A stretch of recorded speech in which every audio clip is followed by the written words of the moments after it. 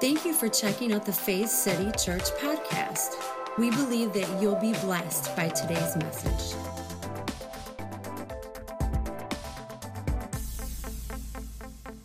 Amen. Praise God. Let's thank Jesus for all he's doing.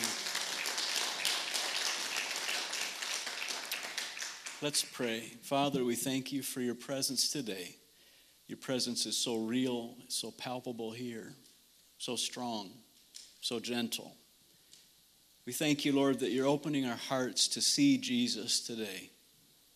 That's why you came, Holy Spirit, to reveal Jesus to us, to show us his glory, to display his glory in our lives and through our lives, to make us like him, to make us witnesses. We ask you to move in our hearts, touch our lives, and let us leave today more like Jesus in our way of thinking, in our lifestyle, in our witness than ever before. We ask all these things in Jesus' name. Amen. Amen. If you have had a teenage daughter, before that little girl had a driver's license, you know what it's like to haul friends all over the place. And my wife, Christina, was taking it was a young man, in fact, a boy who was a friend, back to his house. And this young man is in the back of the car, and Christina, didn't bother punching the directions in because it's right in our town. She says, well, this kid will tell me where to go. So they get on the road, and she's looking for some guidance. And she says, honey, where do I turn? Where do I go? And he kind of hem-haws around a little bit, and he's like, I don't know which way to turn, and I think it's this way. So they go down this road, and they're driving a little farther, and okay, where now? Do you see, does any of this look familiar? Like, yeah, I think it's up here. And long story short, this kid didn't even know how to get back home. And why? Well, come to find out, not surprisingly, as you can imagine, it was because he was always on his phone. He always had his eyes looking somewhere else. He was always looking down instead of looking up. He was always looking in instead of looking out. And he couldn't find his way home, and he couldn't help anybody else get home. Now, it's easy for us old farts to get on the kids, these young whippersnappers, and think that we're so far past any of that, and yet we are so distracted in our lives. Probably not a person in here that doesn't deal with distraction. In fact, this world has made it a goal, an objective, to keep us distracted, to keep us looking at the wrong things. You and I can fall right into that same trap. We lower our gaze. We start looking away from the reality of our home in heaven. We start looking just at an earthly level. We've got our eyes down.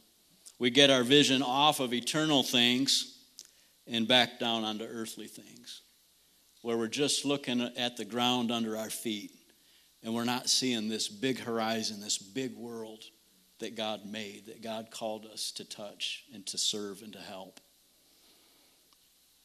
This world wants our eyes. Have you ever thought about it? How many things there are from day to day that are clamoring to get your eyes, to get your attention, to get your focus and mind. I remember when I was a kid, Noah, you had to go looking for the news, right? You had to be there at 6 o'clock. It was, Tom Brokaw or Dan Rather or somebody like that, You had to turn it on at a certain time if you wanted to see it. Now it's breaking news every 5 minutes, Morris. Did you know that? It's like when I was a kid, it was breaking news. That was like somebody tried to shoot the president today. Now breaking news is what they told you 10 minutes ago when you were on the other network, The world wants our eyes. This world demands our eyes.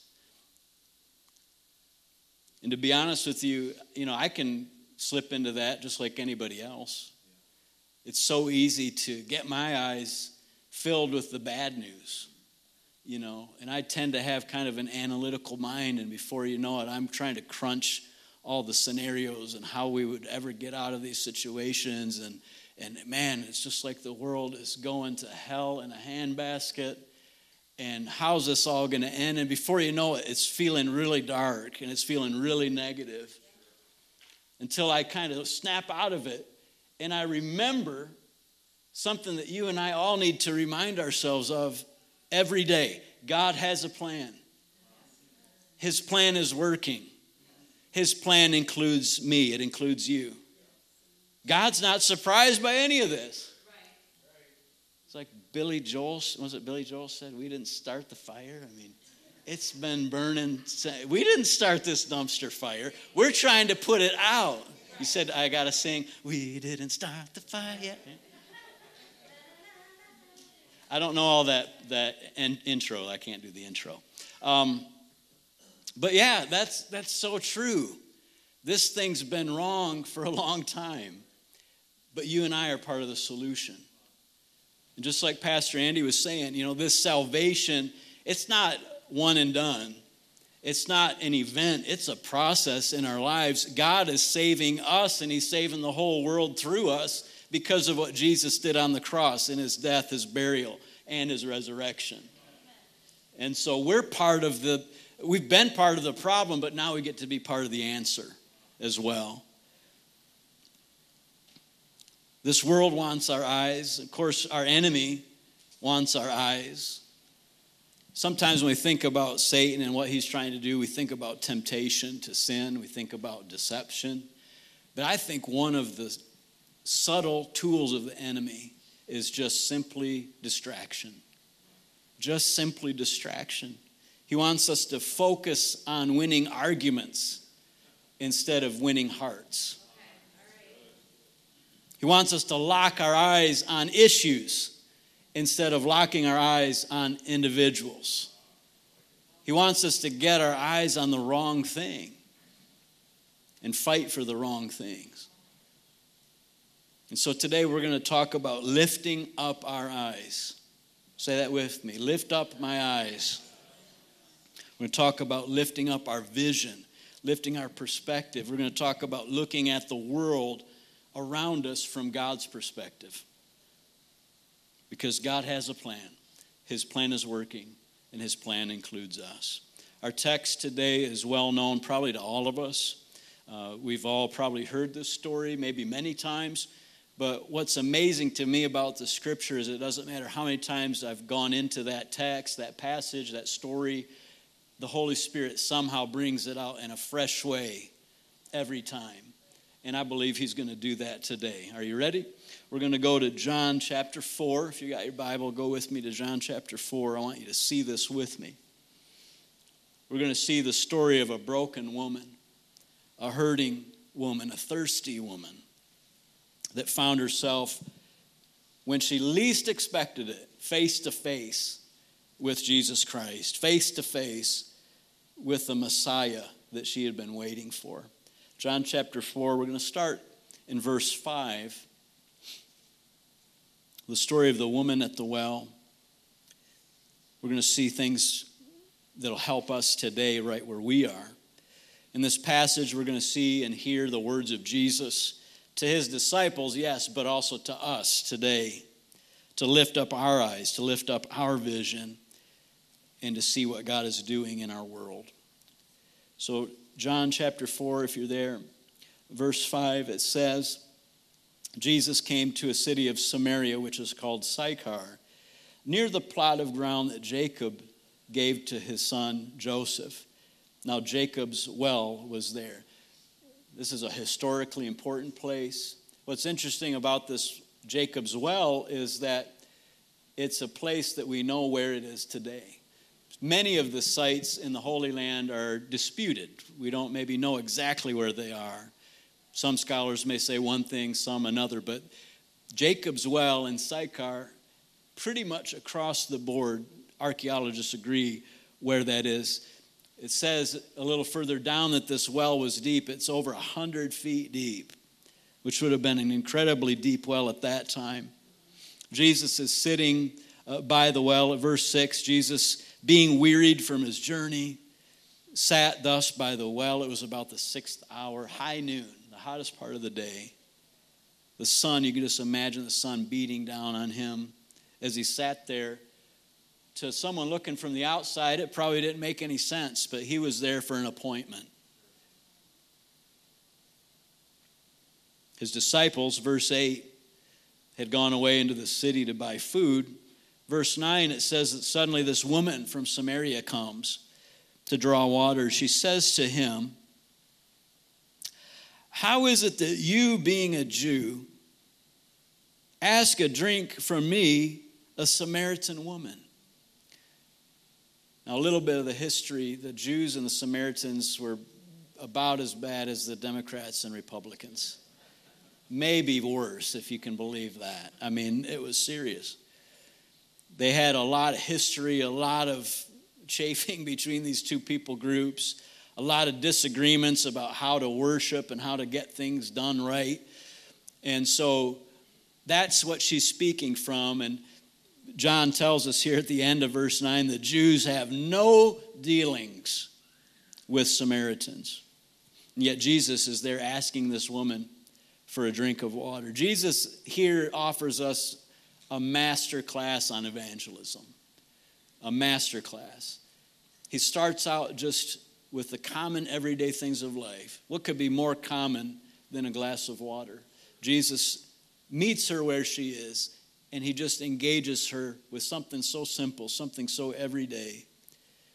But she really is antagonistic. This woman is, she can see this guy's a Jew. He probably had on some identifying garment that showed that he was a rabbi. It's very likely that that was the case.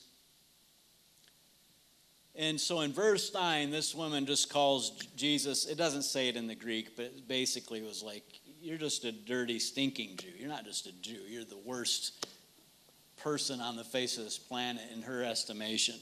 She was basically saying, "I'm just here to get my water. Leave me alone. I don't want to deal with you." So Jesus has really got the deck stacked against him. What I love about Jesus is that he didn't give up. He persisted to love this woman. He persisted to seek her good, even when she was rejecting him in that way.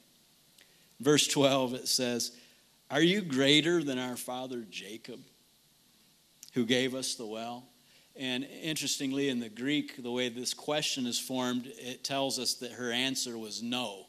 She was saying, "You aren't greater than Jacob. There's no way you're greater than Jacob, our father."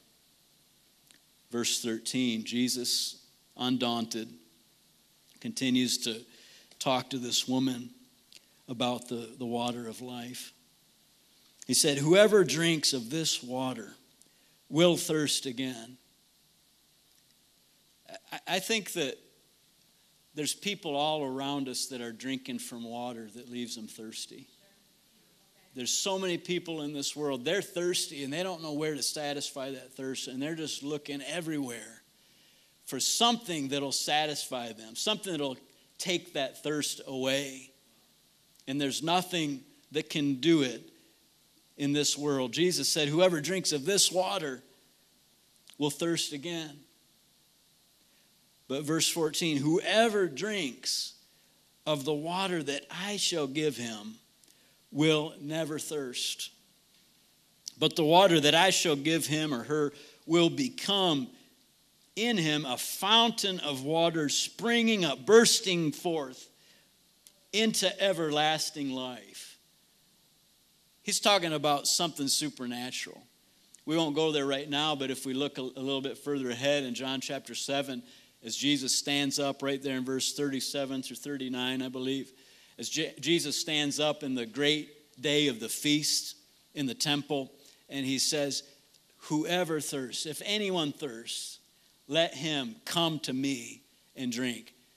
He who believes in me, as the scripture said, out of his innermost being, out of his belly, out of his spirit, will burst forth, will spring forth rivers of living water." And then John tells us this he spoke concerning the Holy Spirit. The Holy Spirit is this living water that Jesus is talking about. This living water that that satisfies these deep longings in people. Verse 15, we can hear her heart kind of soften for the first time.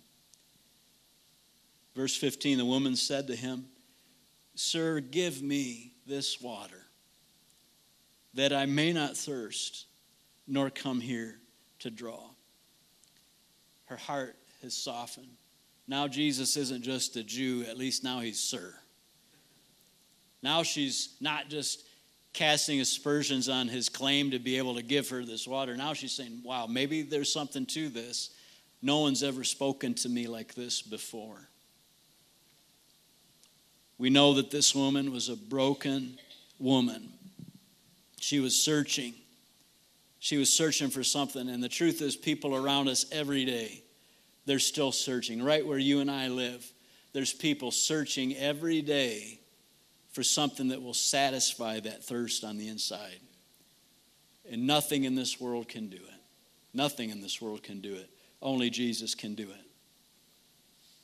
They're looking for something that will quench that thirst forever. And Jesus, verse 16, he tells her, "Go call your husband." She says, "I have no husband," verse 17. And then Jesus reveals truth about her situation. I don't think that Jesus was there to just zing her. I don't think he was there to just humiliate her or shame her or say, ha, I caught you, I got you. He wasn't hooking her with, like a worm on a hook just to watch her squirm. What he was doing was saying, I know your situation. Now, there's a false assumption that this woman was a highly immoral woman. Many times she's pictured that way. She's preached that way. It's possible that was the case, but it's more likely that wasn't the case. If she was just a frivolous woman like she's often painted, she probably would have been stoned to death. More likely what happened is a combination of things. She may have had husbands that died and remarried. She may have had husbands that divorced her, very possibly because she was infertile. She couldn't have a child, couldn't produce an heir, which was a huge, huge value in that time. So we don't know all about this woman's situation, but what we do know is that this woman was broken. She was hurting.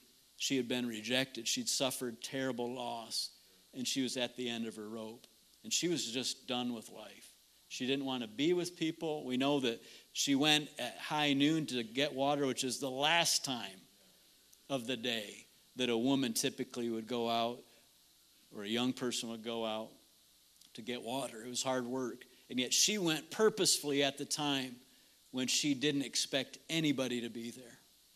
And yet she found herself face to face with this man that would change everything.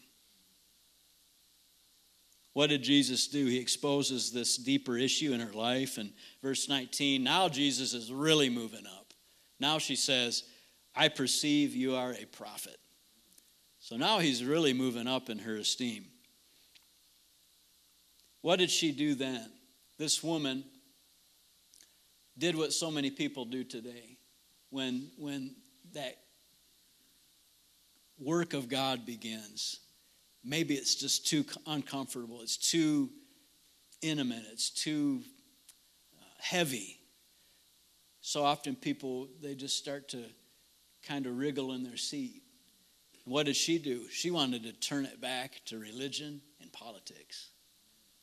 So many times. She wanted to get the spotlight off of her situation and just talk about generalities. And so verse 20, she says, our fathers worshiped on this mountain, and you Jews say that in Jerusalem is the place where one ought to worship. And Jesus gives us this beautiful passage. We'll skip down to verse 24. Jesus declares to her, basically, it's not about where you worship. It's not about here or there. It's not about our way or your way. It's about worshiping God from the inside in spirit and in truth. Verse 24, Jesus says, God is spirit, and those who worship him must worship in spirit and in truth. Verse 25, this woman, now she's finally got it. She's getting to the heart of the matter. Verse 25, she says to Jesus, I know that Messiah is coming. That's the Savior, that's the Christ, the Redeemer. When he comes, he will tell us all things, or he will disclose all things to us. Jesus said to her, verse 26, I who speak to you am he. What's so awesome, if we look back at chapter 3, if you look at that later on today, Jesus has this encounter with Nicodemus, and he was the total opposite of this woman. He was a man, she was a woman. He was rich, she was poor. He was on the in crowd, she was rejected. He was a Jew, she was a Samaritan. He was educated, she probably had very little, if any, education. And yet Jesus didn't reveal himself as Christ to Nicodemus, but he did reveal himself to this humble woman. Well, she runs back into the city, and she starts calling the people and saying, come and see this man that told me everything I ever did. Could he really be the Christ? Well, meanwhile, the disciples are back from McDonald's. And they're, I forgot, that's a cuss word in this church. So they're back with the bagels and lox. And they're making their way. And you can almost imagine that this woman, she's running back to the city right as they're coming out. I mean, I'm sure they cross paths on the way. And the disciples say, hey, Rabbi, eat. We've brought you the food. That's what you sent us for. And of course, Jesus, as he always does, confuses them with an enigmatic statement. He loved to do that. And he says, I've got food to eat you don't even know about. And they're scratching their heads. They're, so much like us, clueless about what Jesus is actually trying to do, what he means. And they're asking each other. It says they continued to ask one another, did somebody bring him something to eat? They're confused. And then finally, Jesus clarifies it for them. And this is really the heart of what I wanted to bring today. The lesson for us is the lesson for them. Look at what Jesus says in verse 35. Do you not say there are still 4 months and then the harvest? So basically, there's no urgency. Don't even worry about it. We got plenty of time. But then Jesus says, behold, I say to you, lift up your eyes and look at the fields, for they are already white for harvest. They're already ready to be harvested. So our lesson for today is let's lift up our eyes. Let's look at the fields. They're ready now. The harvest is ready now. Just like a good Baptist preacher, I've got 3 points. I've got just enough time to get you these points. This is what you're paying for, so I've got to get this to you. Point number 1, verse 35, we just read it. The harvest is ready now. The harvest of this world, the harvest of humanity, it's ready now. The time is now. It's not tomorrow. It's not way down the road. It's happening now. It was happening when Jesus spoke these words 2,000 years ago. How much more today? Jesus drives this point home with 3 vision words. He says, behold. He says, lift up your eyes. And he says, look at the fields. He's trying to get your attention. That Greek word for look at is theasaste. Let's try saying that 10 times fast. What does it mean? It means to have an intent look. This is from the Greek English lexicon, so a good source. To have an intent look at something, to take something in with one's eyes, with the implication that one is especially impressed. Basically what he's saying is, take a look. I want you to notice something. I want you to make a deduction. I want you to draw something, draw a conclusion out of what you're going to see. He says, lift up your eyes, look at the fields. And you can just imagine as he says it, that the people of the city following this woman are just pouring out of the city on their way to meet him, on their way to find out who he really is. The harvest is ready now. The people that God places on your path are ready now. It's not an accident. The people you work with, that crotchety old neighbor you have, your in-laws, it's everything you can do maybe to get through Christmas and Thanksgiving, but it's not an accident. God put those people in your life so you could be a witness to them. So you could show them. To be honest, it's never been easier to be a witness in the United States than it is right now. You might say, well, I think it's hard to be a Christian. No, it's easy to be a witness, because if you just live by the principles of Jesus, you're going to stand out like a sore thumb. Your life, your family is going to be salient. It's going to jump right off the page at the people. The harvest is ready now. The second thing we see is verse 36. The harvest is rewarded in the future. There's a reward. Verse 36, let's look at what Jesus says. He who reaps receives wages and gathers fruit for eternal life, that both he who sows and he who reaps may rejoice together.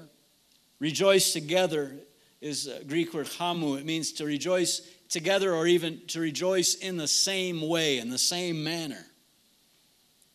What would happen if you rejoiced as much when you sow the gospel as when you actually led someone to Christ? You know, for most of us, leading someone to Christ, I mean, that's like, you're on cloud nine. It's so exciting to see someone that didn't know who Jesus was, and suddenly, because of your influence, they've made a decision to follow Jesus Christ. They're part of the church now. They're baptized. They're going through all of this. That's exciting.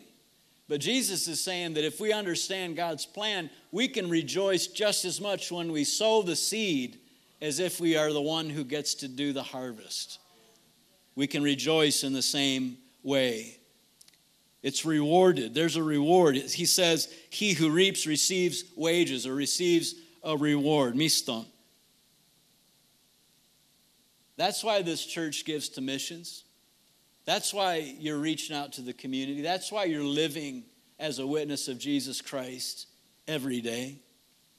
That's why what you do today matters for eternity, because there's a reward. It doesn't end here. There's a reward coming for those who love Jesus and love people in his name. And then finally, the third thing we see, the harvest is rooted in the past.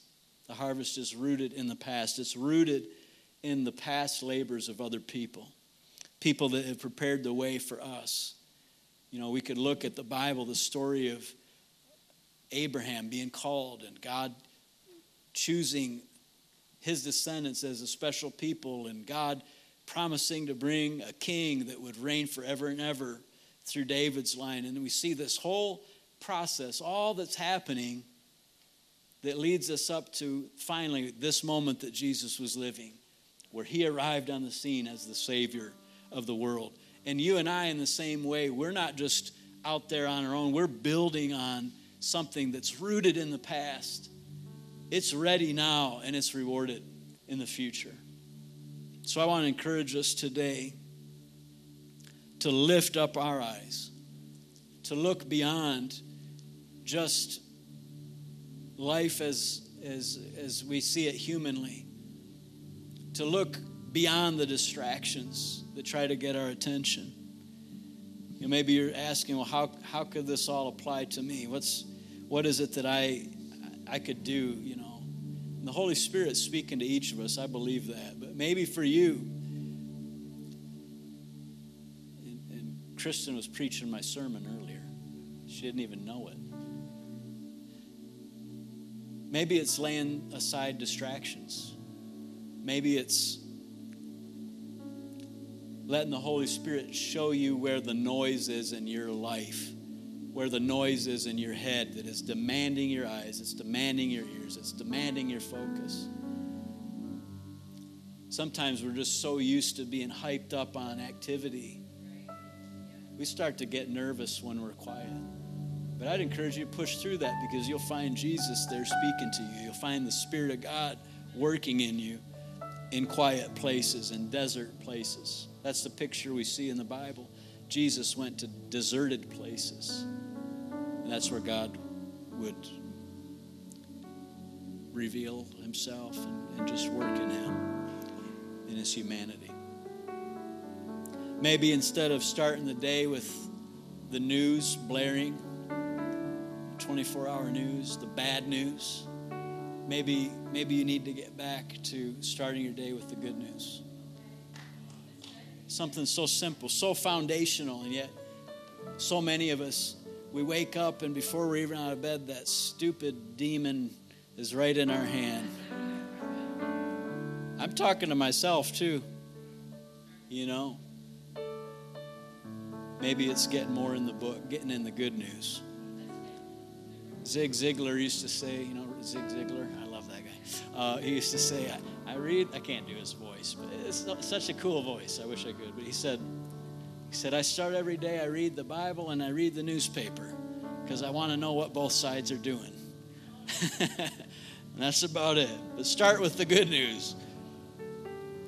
Maybe there's a specific person in your life that's marginalized, like this woman at the well. We've got marginalized people in our society today. You know, maybe our goal isn't to win the argument, to prove that our position is the right one or prove that our ethic is the correct one. I'm not denying that there's biblical standards, but what I am saying is let's not just hold our principles, let's hold the person. Let's not just fight for issues, let's fight for individuals. Let's love people. I heard a beautiful testimony of a pastor. This will be my first closing. He had a man come into his church, and this guy was there for a while, and finally he set up an appointment with the pastor, and he said, Pastor, I like you, I like your preaching, I like the church, I want to be a member, but you've got to know, you just have to understand, I'm a homosexual, and you have to accept me like that. You have to accept this lifestyle. And he was kind of almost angry and defensive right out of the gate. And the pastor started to he said, well, tell me more about your life. Tell me about your faith and your background. And wanted to get to know him a little bit more. And the guy was right back at him. He's, you've got to accept me. I'm homosexual. You've got to accept this lifestyle. You have to accept it.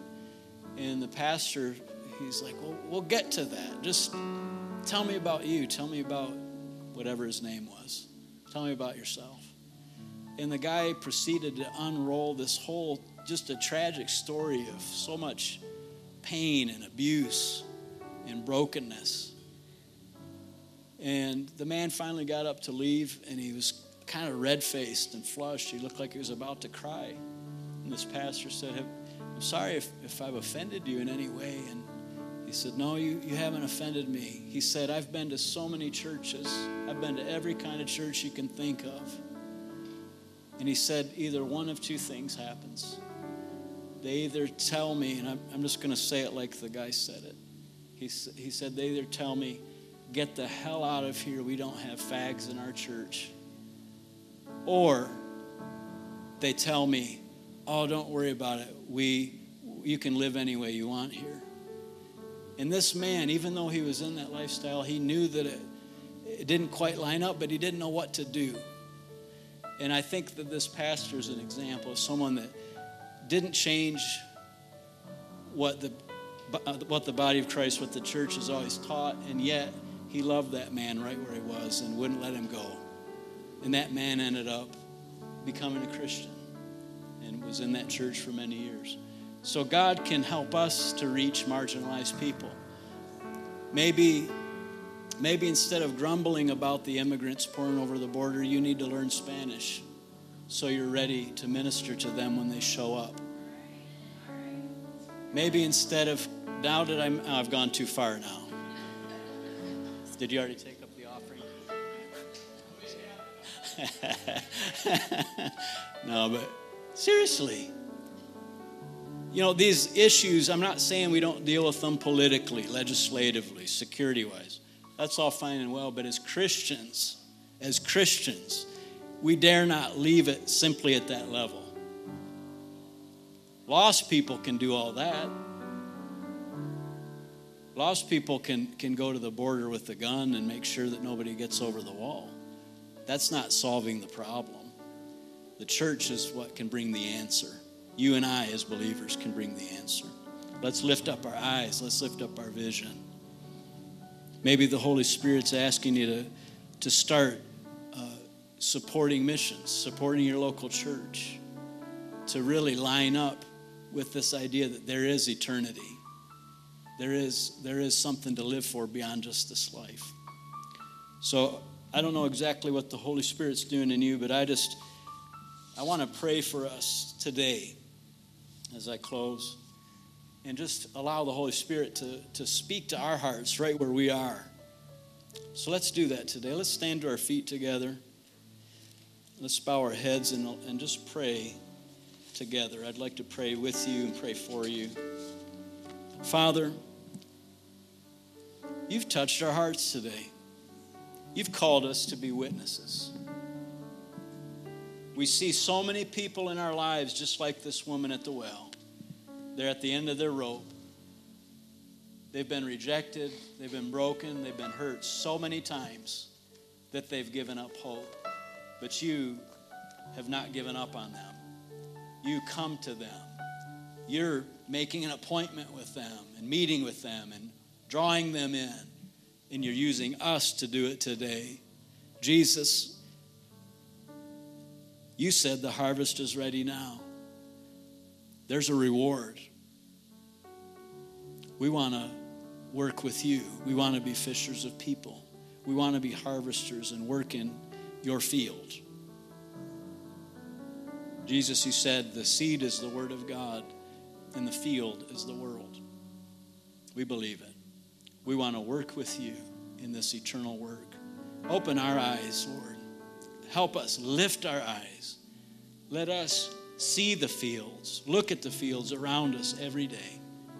We ask these things in Jesus' name. Amen. Amen. Praise God. For more information about Faith City Church, please go to faithcity.tv. As always, we pray that you would grow in the knowledge and grace of our Lord and Savior, Jesus Christ.